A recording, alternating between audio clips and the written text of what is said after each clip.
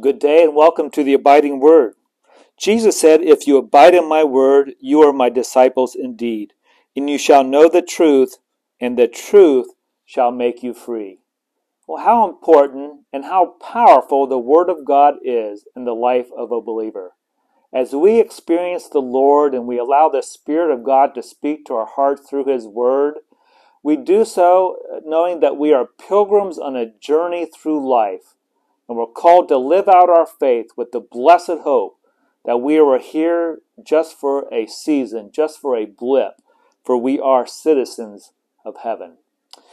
And as I was reading this morning, I was reminded in the life of Abram and how he was called out to leave everything that he knew to follow God. And he did so.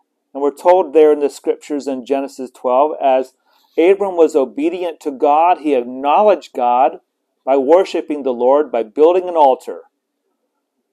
And then we know that as he built that altar, he called upon the name of the Lord. And Abraham, he's such a good example for us to understand what it means to be on a journey. Nehemiah is also a good example for us, describing certain details of our journey with God. Nehemiah had such a heart for God, and certainly he had a burden for God as he had a burden for God's people. When he heard that the brethren, having returned from captivity from Babylon, they were in great distress and reproach, and the wall of Jerusalem had been broken down and the gates were on fire, Nehemiah had such a stirring of his heart, a burden for God to do something, to intervene and to act. And certainly in all of our lives we have burdens of different various trials and tribulations, different things that stir up our hearts. And we get a great example from Nehemiah that God placed this burden for God's people in his heart. And again, this is a reminder for you and I as we travel in this world. My point in this is that just like Abram, Nehemiah, calling upon the name of the Lord, he went and he prayed and he fasted. In Nehemiah chapter 1, we have one of those great prayers of the Bible. Likewise, in Acts chapter 11, we have another example of what it looks like to be a follower of Jesus living on this journey called life. The apostles, filled with the Spirit of God, they were on their mission, preaching the Word of God, spreading the gospel. And the Bible says that the hand of the Lord was with them, and a great number believed and turned to the Lord. And so they were fired up, and then Barnabas was sent, and we were told that he encouraged them all that with the purpose of heart they should continue with the Lord.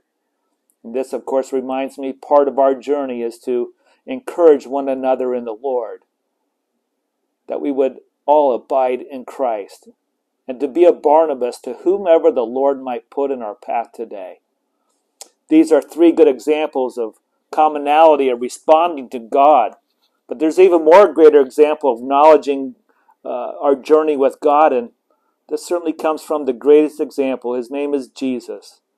Interesting, in Matthew chapter 11, verse 25, we read, "At this time Jesus answered and said." At this time, Jesus was rebuking the cities that did not repent. They saw the works that Jesus performed, the miracles, the healings, and teaching the kingdom of God, yet still people rejected him.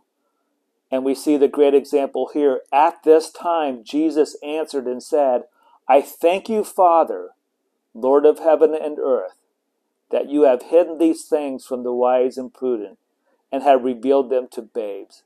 Even so, Father, for so it seemed good in your sight.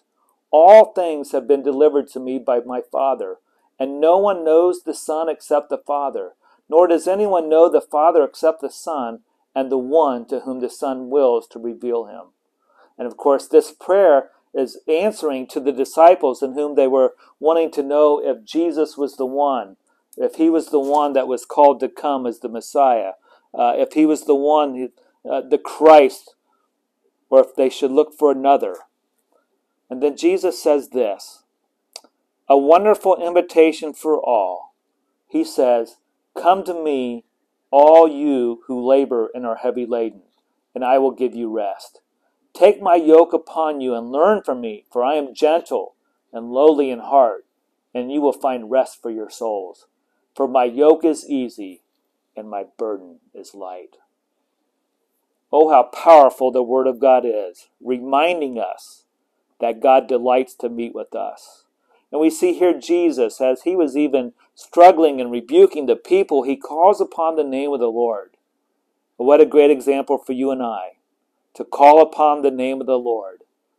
And that we would follow Jesus in this invitation. Come to him, all you who are labor and are heavy laden, and I will give you rest. This is how we abide in God's word. We take it to heart, and then we seek the name of the Lord in prayer. Father in heaven, we thank you for your word, and we ask, God, that you would bless all those who might hear your word through the abiding word today.